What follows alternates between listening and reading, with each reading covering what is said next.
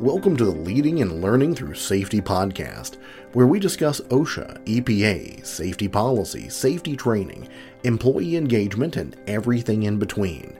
Safety is so much more than a technical skill. It's a motivational need. It's a means of engaging your team. Safety is a meaningful business practice that makes a direct impact on everyone in the organization.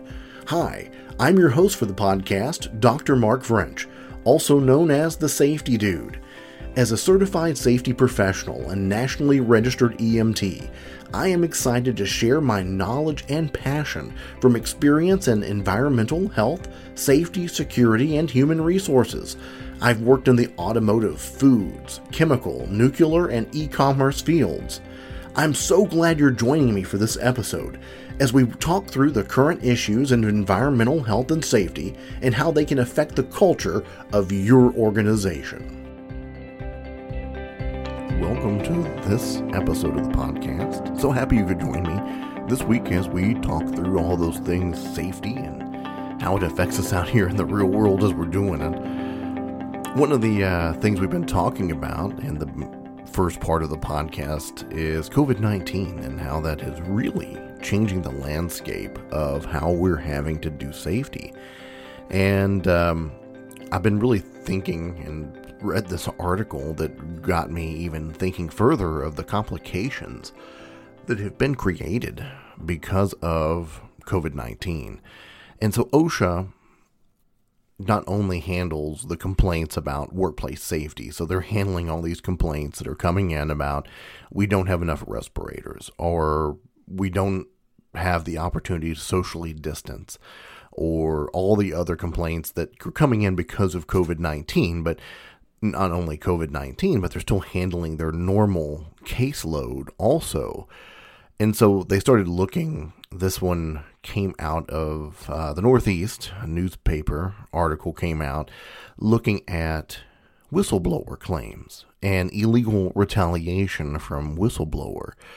And that's something that OSHA has been tasked with also, that they've handed that over to them as part of their program because they get a lot of whistleblower claims that there's safety issues. And so if you're terminated because you made a claim, that's illegal. You can't do that. So if someone is fired because they have made a claim saying that I feel unsafe here because of COVID, and then suddenly there's a retaliatory either disciplinary action or behaviors or termination, then that's illegal. And OSHA gets handed that to investigate.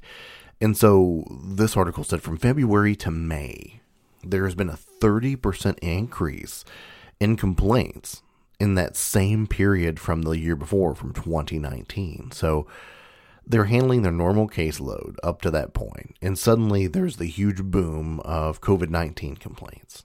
And now there's a huge boom, or already has been and will continue to be, whistleblower complaints. So they're saying that the federal OSHA received around 4,100 complaints, 4,000 complaints of illegal retaliation for whistleblowers that were trying to talk about and say something about COVID-19 at their workplace. That's astronomical. So that's a lot of people out there that are saying that, hey, I was terminated because I raised my hand and I said something was wrong here because we're not handling it the right way. Now, are all whistleblower claims true? No, of course not. This is a two-sided issue, of course. There are those that are terminated for the correct reasons, and they turn it around and say, no, it was because I was whistleblowing. But then on the other hand, there's the real ones, the ones that do really bring up an issue about COVID-19 or any other safety issue. And then they are terminated because of that. And that's the items that we need people investigating. We need quick assurances that things will change, that we're going to fix it. So that's a scary number because OSHA was already pretty well behind. I mean, they were having trouble keeping up, cuts and personnel issues. And so even with their normal workload, they weren't getting around to everything they should. And now it just continues to pile on. And we keep yelling for new laws. We keep saying, hey, let's do more to give laws out there. But we'd have no way of enforcing it because we don't have enough people. We don't have enough funding to go and do that. And those that are in the role, I mean, they're doing all they can to keep up with everything they're getting. And so you say, okay, now they're looking at, we have so many complaints about how do we go and evaluate all these COVID complaints. And then you, on top of that, these whistleblower claims. And instead of more laws, why don't we get some funding out there for them? Why don't we do a mass hiring? Why don't we look at the private sector? And can we contract some people in just temporarily to get through these claims? Maybe have a task force just dedicated to these items and hire them in for a year, a contract work of maybe some independent consultants that can come in and clear this out and give recommendations. Maybe they can't do the full extent of the law. Maybe they can at least get through the ones that need more investigative work, or maybe those that are clearly, or at least review paperwork or something. They need help, and they don't need more laws. They need more help. They need more funding. And that's disturbing because we keep seeing these increases, huge increases. And we know this is temporary. We really do know this as a safety professional. I know this is temporary because eventually we're going to get ahead of it. We are going to learn from this. We are going to get better from this. But as far as this huge increase, and kind of like flattening the curve when they talked about medical cases, as a safety professional, and for OSHA, they need to flatten the curve. They can't handle the caseload.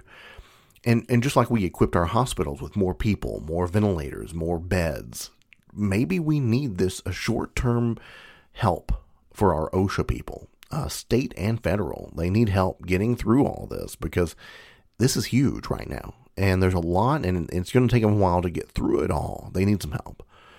And so again, I'm not a proponent of more laws here because I think the laws we have can be effective until we understand this better. I think we need some time to look back at this and see what was really effective, because we have things we know right now, like the PPE laws, bloodborne pathogen law. We can use those to guide us. So with that, we can take time to use what we have, but we need people to do it right now. We need some help out there getting through these because that's a lot. That's a lot of work for them. And so that's just amazing. And so, yeah, there's actually another, in the law review, they cover the same thing, that there are so many whistleblower claims, and the audits are showing that they just don't have enough people. They're trying to do a pilot program to see if they can increase efficiency, but what they really need it sooner, because that's something that just needs more assistance. And then as we look into the medical front, lots of nurses union coming forward saying, hey, you got to get us the right stuff. You've got to get us some PPE. You've got to get us the ability to not be overworked, especially because how are we cross-contaminating? How are we doing shift work? And so complaints there coming out, and I think those are going to continue to come out because we've really overextended our medical community in those that we want out there handling that issue. And you can only do that for so long.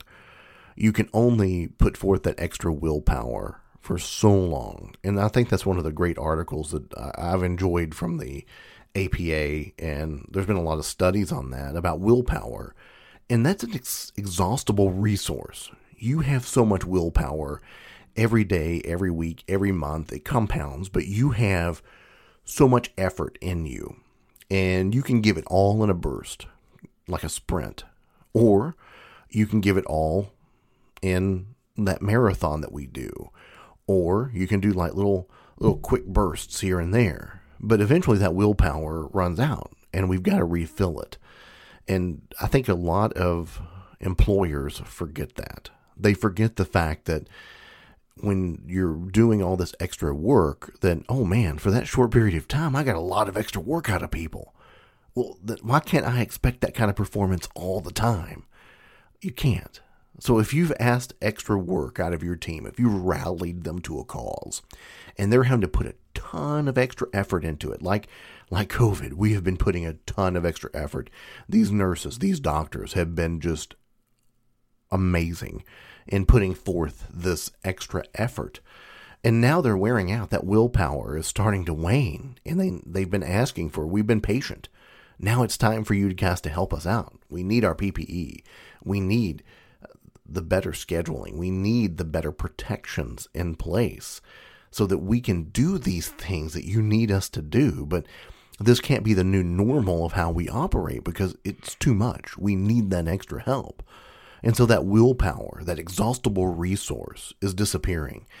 And I think that's where, and here's just philosophy that, believe it, take it for, it's my 2 cents, I guess, but we see sometimes in the business industry where they ask for people to rally around a cause.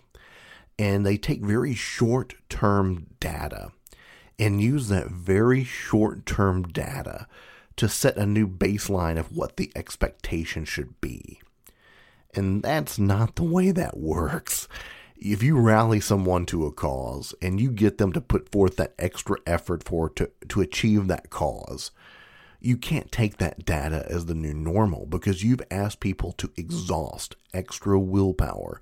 You've kind of put the pedal down on your car. You're burning more gas instead of that normal cruise control, just keeping it normal. I know how far I can get at this speed. You're asking them to really put it down, and they're burning that fuel, and they're running low, and we can't expect that all the time. And here we see this. We've asked a lot. They've performed amazing. Now they need that help. And so I know that's going to be something we'll continue to see, and really continue to see how we evolve that, and how we, safety professionals, help those in the medical industry. More podcasts coming up in just a moment.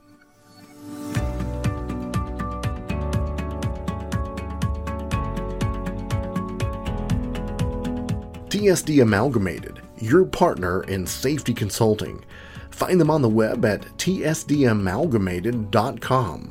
With over 15 years of experience in various industries, setting up ISO, TS, and RC systems, the professional team at TSD Amalgamated is ready to help you take your safety program to that next level. TSD Amalgamated is skilled in technical and behavioral auditing, from training employees on OSHA compliance standards to helping your leadership team see how safety can help drive real organizational change. TSD Amalgamated is there to be your partner. Their process is not a fill-in-the-blank policy or training process. They want to know your team, your needs, and create processes that create total organizational ownership. TSD Amalgamated. Where do you want your safety programs to take you? www.tsdamalgamated.com.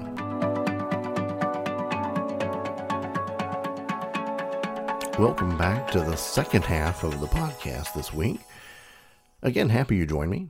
And so as we go into the second half, looking at an audit that was performed, this was a major metropolitan area. And they hired a consultant to look at their public transit program and the safety processes in their public transit, and if things were safe. And this independent consultant came back with a report that was not good at all. And it seems that even though they've had constant investigations in this major metropolitan of the U.S., even though they've had other audits, they've not listened to any of them. And so, first of all, it blows my mind that we will spend public money to conduct investigations, to conduct private sector, so consultant programs, to evaluate safety, and then not listen to them. Just not do it. And continue to operate as normal. But this is more than just safety. I mean, this is like they looked at the culture of safety. And I think that's what's really grabbed my attention here. And they actually put in here that it's a chaotic, toxic workplace culture, that people who bring up safety risks, so they bring up issues, either personnel safety or transit safety. Now, this is public safety. This is everyone that rides any public transportation. The safety there, that when a safety issue is brought up, that there's harassment, unprofessional behavior to manipulate the investigations, to make it seem like it's not that bad, to wordsmith it, to make it seem that it's really not that great, or not that great of a risk. Now, certainly as a safety professional, we want to convey accurate information. And that's something that I see both ways when writing incident reports. I've years and years of writing incident reports across various types of industries.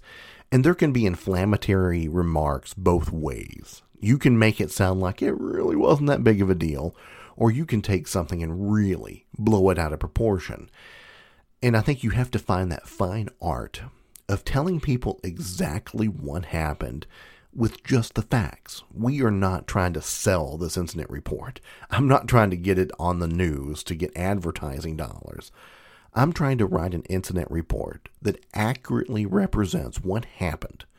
And a good incident report should also have, what am I doing to contain it so it doesn't happen again right now?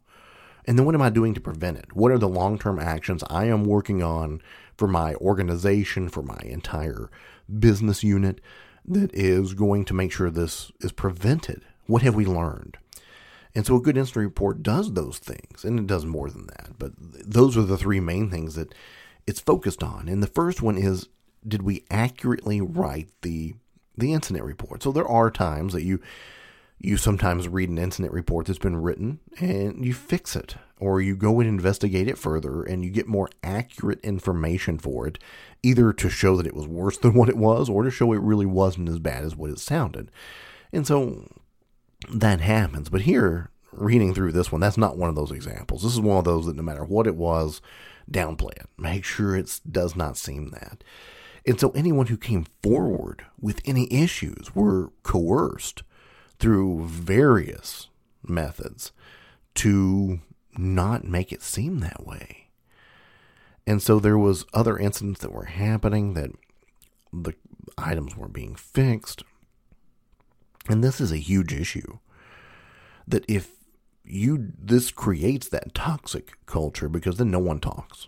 And then you have safety issues that when the big thing happens, you have those people on the news that are saying, I told them, I knew this was going to happen. And that's not what you want. You don't want a bunch of people coming forward going, oh yeah, we tried to tell them. But here, evidently, there's a number of reports. There's the number of issues that people have been threatened for asking too many questions or trying to follow the procedures.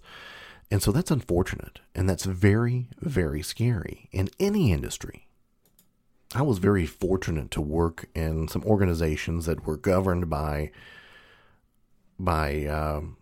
government entities that really had an open policy, that if you could report on yourself, you were better than them catching you. And you had to have a very, very open employee program. And I think that taught me a lot about having to listen and really decipher, understand, and categorize how these things and how to handle them. Like, what is, like, okay, that's a big deal, we got to go get that. Or, okay, we can put that on the list. Or, that's not going to be something we're going to work on. That's not something we need. But when you read this and you think that, okay, we have been told, we've been investigated, and nothing is happening, what does that say to your employees? What does that say to the nation now that it's in the news? And I'm surprised this hasn't really gotten further out. I kind of had to do some digging, or it really wasn't something that it caught my attention because of the culture part of the title. And when I went into the news story, it seems a lot more serious than what I'm really seeing, because this is like just one little news snippet that popped out. So something that we should be focused on And something as a safety professional to question, and I don't think we ever get perfect here because we can be good, but it's something I'm always working on, is how do you make sure that you're getting the data you need? That the people who are really seeing the issues that could be the oh no moments are talking to you and letting you know there's an oh no moment coming. And if it's a workplace that maybe has had a bad culture for a while and you're coming in to fix that culture, or you're trying to make that turnaround, or you're trying to turn that corner, good for you. That's really tough to do. So sometimes it's easier to start with that blank slate versus the ones that have seen it go wrong, because you have to really, really work hard to earn that trust back. And that takes time. And sometimes we don't have time, especially if things are going wrong. So switching gears entirely here, another news story I came across, and I've talked about this before, and it's one of my pet peeves.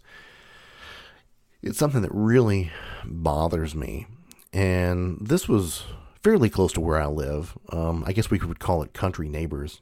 Pretty rural, so if I was able to walk across a bunch of fields, this isn't far from me, but when having to find roads that would get me there, it's actually further, but that's why it caught my eye. But unfortunately, there was a contract employee that was killed at a factory.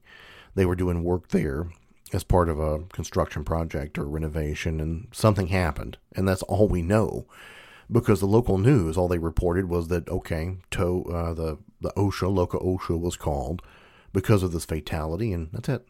And what's so bad, that was almost 7-8 days ago, and so I've continued to look for news every day because that caught my eye, because it's fairly local to me, and nothing.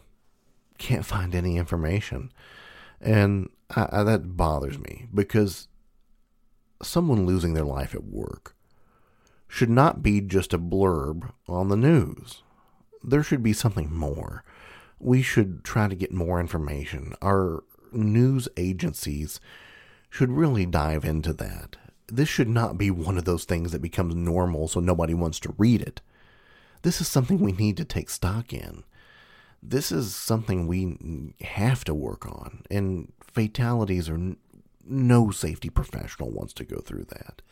But if there's something we can learn from it, I know there'll be an investigation and there'll be information, but that's going to be a year from now. But I think it deserved more than just a blurb. I think there should have been a follow-up or some additional information or something.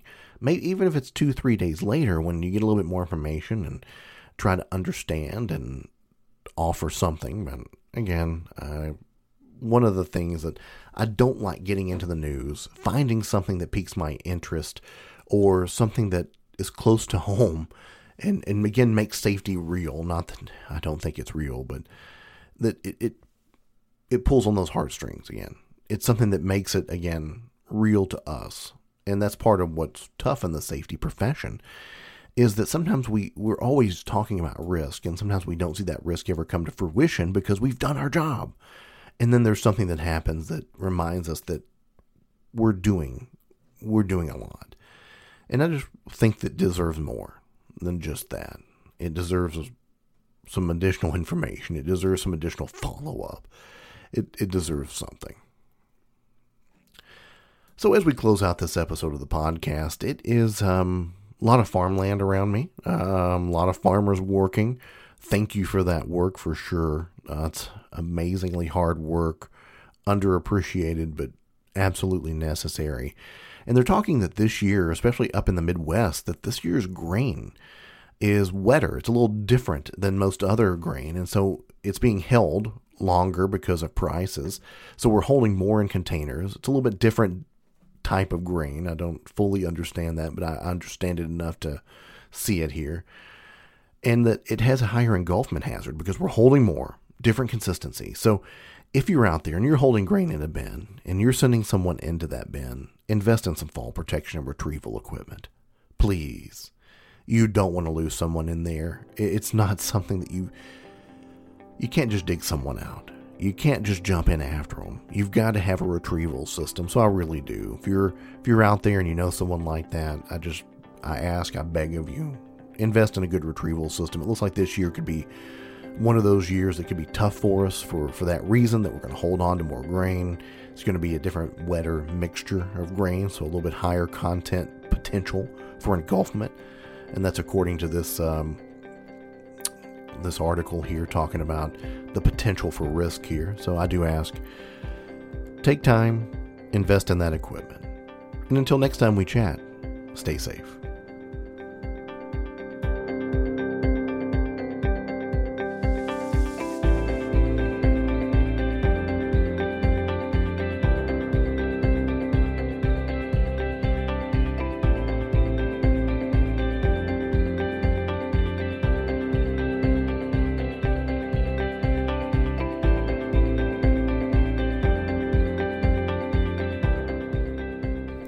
Thanks for listening to the Leading and Learning Through Safety podcast. Join the conversation on the internet at www.thesafetydude.org or on Twitter at thesafetydude. As always, all opinions are my own and not affiliated with any business entity. This podcast is for informational and entertainment purposes only. It is not a substitute for proper policy, appropriate training, or legal advice. I always encourage you to learn more about safety regulations and examine the facts with your unique perspective. This has been the Leading and Learning Through Safety podcast.